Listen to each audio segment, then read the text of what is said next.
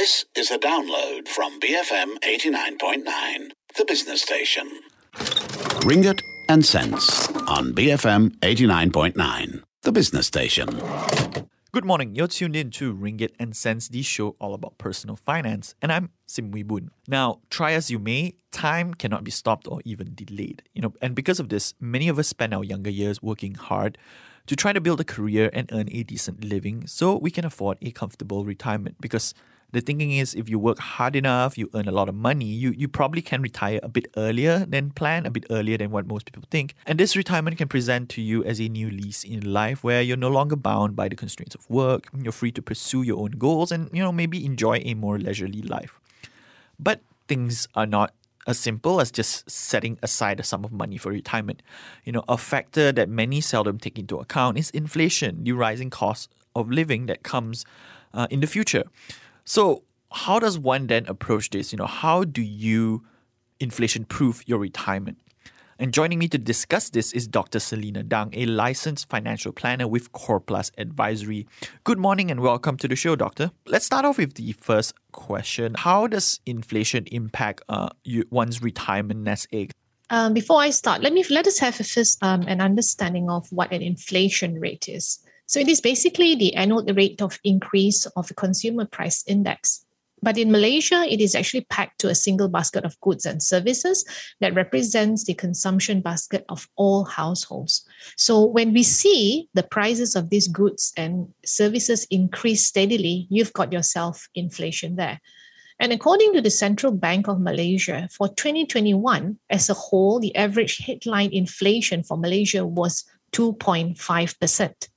But nonetheless, for the average Malaysian, for example, now, if a loaf of bread actually costs us 3 ringgit a year ago, and today you may easily be paying something like 3 ringgit and 30 cents for the same loaf of bread. So if we do a simple calculation, the current inflation rate is 10%. So it may not be far-fetched that an average Malaysian's personal inflation rate to be between 6 to 10%. So during these times of inflation, so our money is actually worth less, and subsequently buys a smaller percentage of those goods and services whose price have increased. It means that we are losing purchasing power. Now, if you have been saving up for your retirement nest egg over 30 years, the money you put at the beginning won't be worth the same amount when the time comes for you to withdraw it.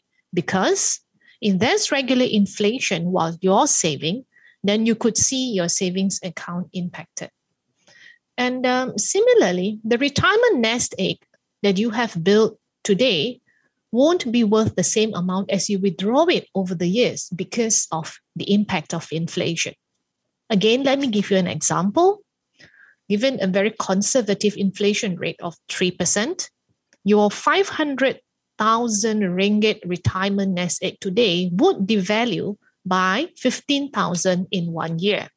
That would only give you 350,000 ringgit of purchasing power is in just 10 years. And in 24 years, your purchasing power will be halved to, shockingly, 250,000 ringgit. So what we can see here is how inflation can take a serious bite out of your retirement nest. Okay, so how do you then protect yourself? How do you hedge against inflation to protect your retirement savings? Well, many Malaysians, when we talk about hedging against inflation, especially in your retirement, a favorite place to keep their retirement nest egg is in fixed deposits. Okay, more so, of course, for retirees, when they actually look for secure and guaranteed returns. Now, with FD rates today trending lower from about roughly between 1.82% to maybe about 2.1% per annum, but most of us have a personal inflation rate of between 6 to 10%. So what we will see is a negative real return on our investment and also our purchasing power decreasing. So there is actually a risk of placing funds in FDs where the low interest is unable to hedge against inflation. So the way to make our retirement savings work harder for us is to have a well-diversified portfolio something that would give you, a net annualized returns of between 6 to 8%. Okay, this is for those with moderate risk appetites, or maybe 10 to 12% for those with higher or more aggressive risk appetites. And I'm saying when you have a well-diversified portfolio, the timeline that you are actually looking at is mid to long term. A lot of people are invested in stocks. Is there a way you can adjust the weightage as you age? How do you make these considerations? Yes, the adjusted weightage is actually the most basic and simplistic method to determine asset allocation. So it is the 100 minus your age axiom. So this is where you will actually gradually reduce your equity risk as you get older. So, for example, it states that the equity portion of your investment portfolio equals to 100 minus your age. So, if you're a typical 55-year-old, okay, based on this adjusted weightage, so 45% of your total portfolio can be in equities. It sounds pretty straightforward, but actually it is not necessarily so. Okay, I would say that this adjusted weightage is just a starting point for making any investment decisions. A variety of other factors may also shape your investment strategy and portfolio allocation. Exactly like how we were talking about, deciding, drawing up on your personal financial plan. Okay, knowing, the holistic picture of your financial situation. All right. Now, that being said, what should retirees consider when in retirement? So, retirees are often advised to shift away from stocks and load up on less volatile investments, such as bonds or fixed income funds. But that doesn't mean you should not hold any stocks in retirement. And if you're going to keep a chunk of your assets in stocks, okay, dividend stocks will normally offer a lot of benefits, and they are actually worth considering. So what are these dividend stocks? Okay, so high quality dividend yield stocks will provide you the income stability. They will also have the potential to gain value over time and protect you against inflation. Which sector to invest in? If you're investing for retirement specifically, I would recommend that you focus on companies with successful track records and those that are consumer relevant, like fast-moving consumer goods companies, clothing apparels, and food-related companies. I personally also like large cap banking stocks as they are great dividend generators and have strong capital appreciation potential in the long run. Okay, what not to invest in? I would avoid companies in quick evolving industries that undergo substantial technological disruptions, because in retirement, safety and stability is important. So these companies, they are no-nos for me. But okay, so another kind of like investment or protection hedge against inflation that I think many Malaysians are familiar with and they love is property, right? Does property make sense for your retirement in terms of like continuing investing in property? Should you hold several properties when you're at your retirement age, or should you maybe let go of your properties? Well, when it comes to properties, I like to draw it all down to 4 factors. Okay, the first being liquidity. So for your physical property, you need to understand the risk associated with holding these properties, especially in your retirement age. I think that everyone should aim to set aside one property as a retirement home.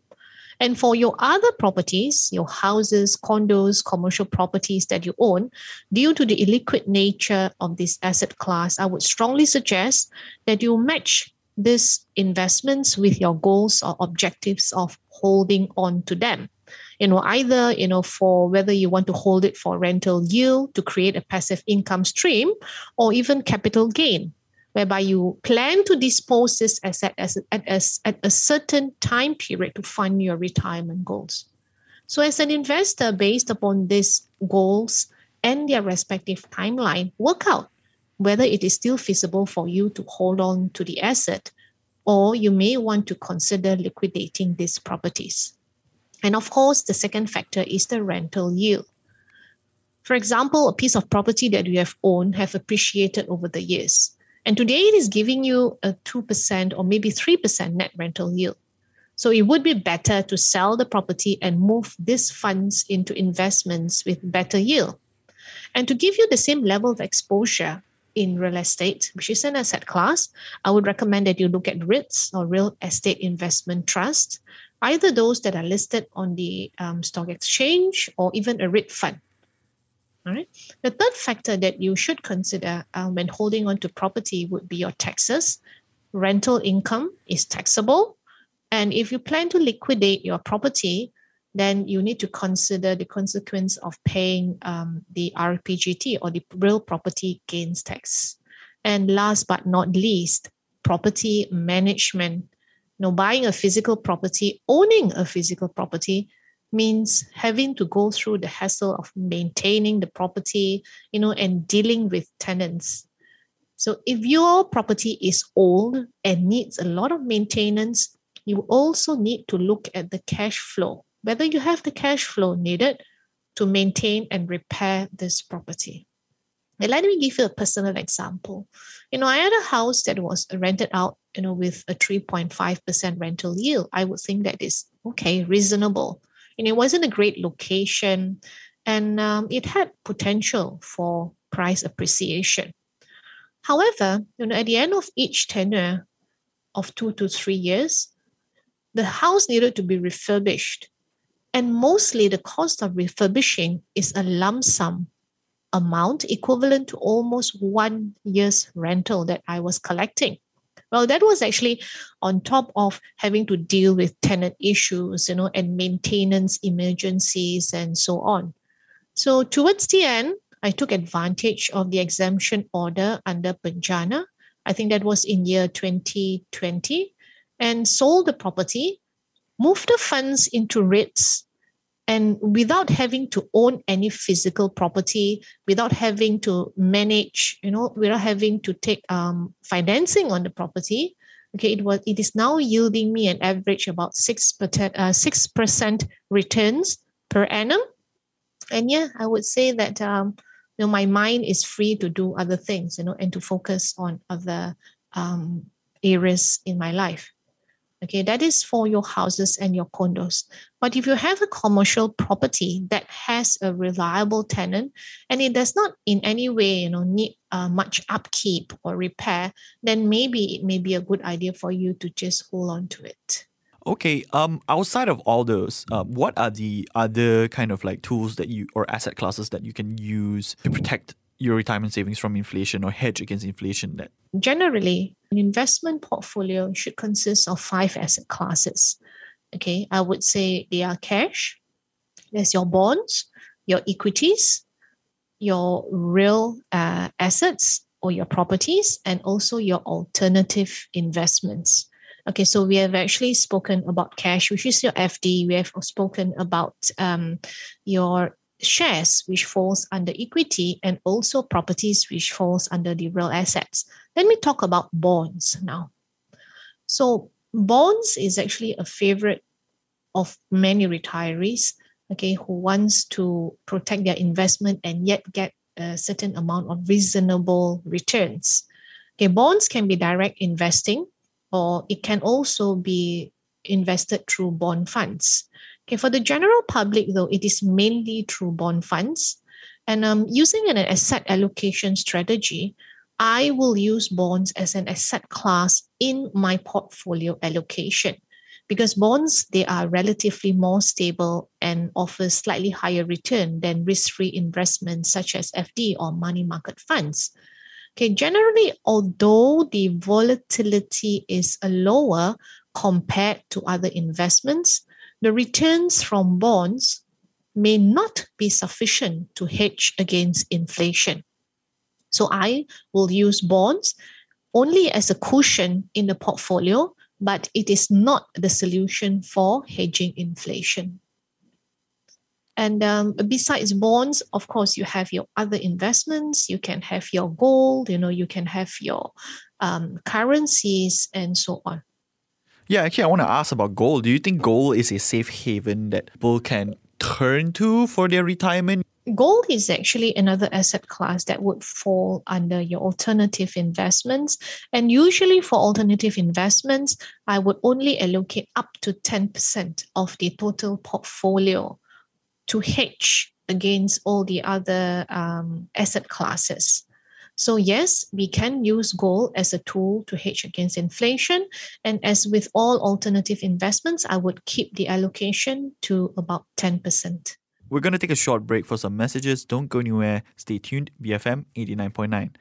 Welcome back. You're tuned in to Ringgit and Cents. I'm Sim Wee Boon, and today's topic is inflation-proofing your retirement and how to do it. Joining me to discuss this is Dr. Selina Dang, a licensed financial planner with Core Plus Advisory. Now, Doctor, we can't have a conversation about retirement without talking about EPF. So, let's take this opportunity now to zoom into EPF. I want to start off with this. Do you think Malaysians are too reliant on EPF for their retirement? Come to think of it, I wouldn't say that Malaysians are too reliant on EPF, but I would rather focus on the question whether Malaysians have enough for retirement. Of course, members with high savings in EPF, meaning that they have highly paid jobs, okay, and they probably would have made minimal withdrawals. Therefore, they will have enough when they retire. And whether they have enough to retire, I guess EPF would be enough to, fund their retirement on top of whatever investments that they may have.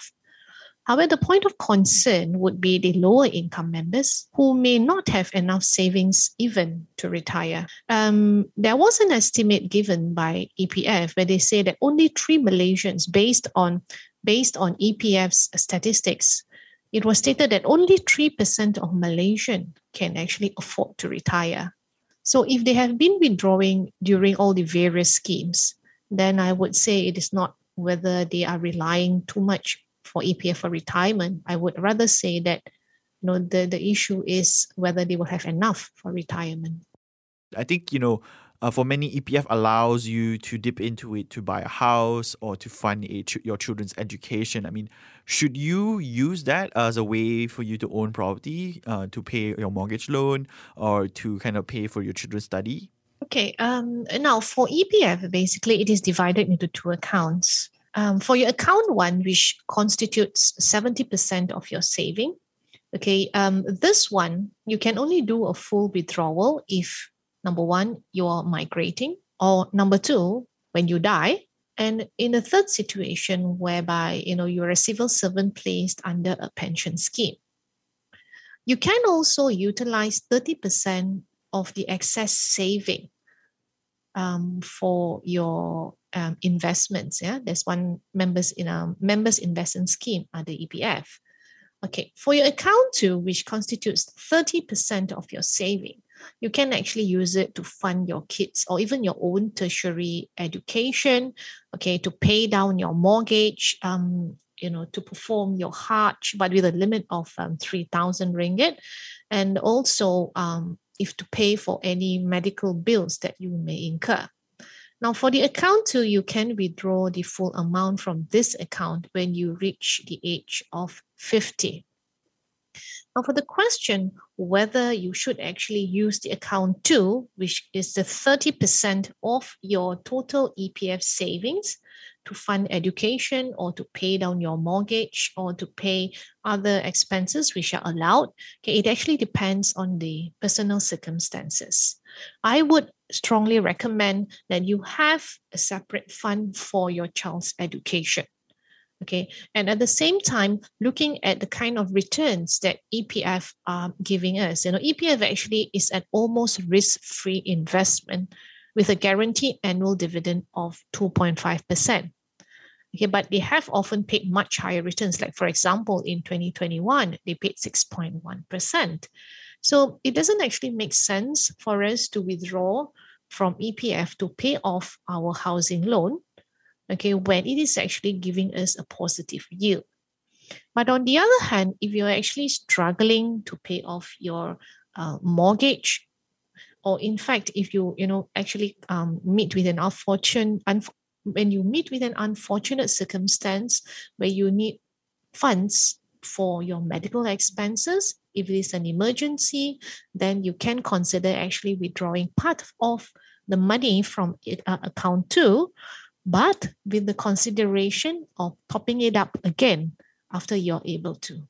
Okay, so of course we can't talk about EPF as well without the latest announcement from the government of yet another 10,000 ringgit withdrawal. What are your thoughts on this? Is this a good idea? What should people really think about before they decide to take out that 10K? I guess the government's objective of allowing this special withdrawal is to cater for those who really need the money, people who are still struggling, from the after effects of the COVID-19 pandemic, and those who are struggling to make ends meet. And of course, also for those who were recently affected by the recent floods. The kind of considerations, I guess, that that you should think about before you really want to withdraw funds from the EPF, if you have the chance to do so, is ask yourself, what is the purpose of you withdrawing the money, the 10,000 ringgit? Okay, and what basically are the consequences of you withdrawing the money? I've seen examples where people actually just withdraw the money because of herd mentality. In behavioral finance, we have this term called herd mentality, where it refers to, trying to follow and copy what other people are doing. Basically FOMO, fear of missing out. So after they withdraw the money, okay, they actually do not know what to do with it, and it ends up, left in fixed deposits or in money market instruments, without any yield or without much yield. And of course, many a times this lump sum money, will also just spent off without a purpose. Okay, so before you consider whether you really want to withdraw, ask yourself first, what is the purpose of you withdrawing these funds? Are there any moments that you think that, okay, it's all right to take out? Of course, a very popular reason why many people are advocating a withdrawal, okay, that is actually they would want to move their money from EPF to an investment whom they are confident that their returns are higher than the EPF. Okay, I guess that's actually one of the reasons, currently, which is a very popular idea. ASB stocks, bench it against the S&P 500 or something. Yeah, what is do you think that's a good idea? Well, I would say all investments have its risks. Okay, and if you are comfortable and sure of the kind of risk and volatility involved in the investment, and of course, you must have the willpower and discipline to not withdraw this investments, either in ASB or, in your index fund, hedged against the S&P 500 for any impulse spending, then this may be an option. But do it wisely, keep your eyes wide open before you withdraw, and make sure that these funds are well invested. Okay, so lastly, let's round up our conversation today about the common mistakes that you think that people often make when it comes to retirement. What are they, and what advice do you have for them? Well, the most common mistake that I see is where people are underprepared for future inflation. So when it comes to retirement savings, okay, so there's being underprepared for future inflation is a great problem. So while saving money in the bank or fixed deposit or even in bonds, it is a great step. Okay, but being too conservative in investing and being too risk averse is unlikely to generate returns to hedge inflation. So be well aware of your risk tolerance, okay, your goals, your needs in retirement, and invest in a portfolio that would at least hedge inflation. The second mistake would be underestimating active years in retirement. Because of longevity risk, we see that, our life expectancy continuing to rise. There is a risk that you may run out of funds. There is a risk that your retirement will last longer than the retirement nest egg that you have set aside to finance that retirement. And retirement will probably be more expensive than most of you think, as each year, the cost of living keeps going up. And also, I've come across situations where people do not start early enough saving for retirement. Is this popular saving? No, it's too early to start saving for my retirement. Okay, this is where many have underestimated the power of compounding and the time value of money. Because for compound interest to work, it needs time. Okay, for example, if you're able to set aside 1,000 ringgit every month at a 12% return, 20 years later, it is already 1 million ringgit. And your cost of capital is only 240,000. So many fail to understand that starting early to shore up their retirement funds is essential. And last but not least, okay, also many have over prioritized financial planning for their children's education and also for their children's future welfare. Okay, and hoping that children will take care of them in their old age. You see, the choice between applying, your savings to retirement versus to your children's education is actually a common problem, especially in Asian families. So what I would recommend is that parents set aside a certain allocation for your children, whether it is for their education or for their future welfare. And if that is insufficient, then if it's for their education, consider taking up a study loan or applying for a scholarship. As the Fithi saying goes, no one will lend you money for your retirement. And asking money from children or family members is also not easy. So always give yourself permission to save for your retirement and spend if you already have enough.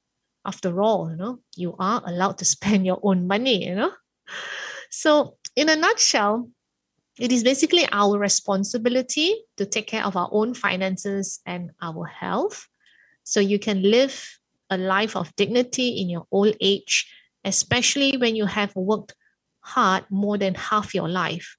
You need to live the best life possible with the resources that you have worked hard for all these years. That's all the time we have for Ringgit and Cents. I've been speaking to Dr. Selina Dang, licensed financial planner with Core Plus Advisory. Join us again next week for more discussions on personal finance. We've got the 10 a.m. news bulletin coming up next, followed by Enterprise. I'm Sim Wee Boon from The Morning Run, BFM 89.9. Ringgit and Cents on BFM 89.9, the business station. Thank you for listening to this podcast. To find more great interviews, go to bfm.my or find us on iTunes. BFM 89.9, the business station.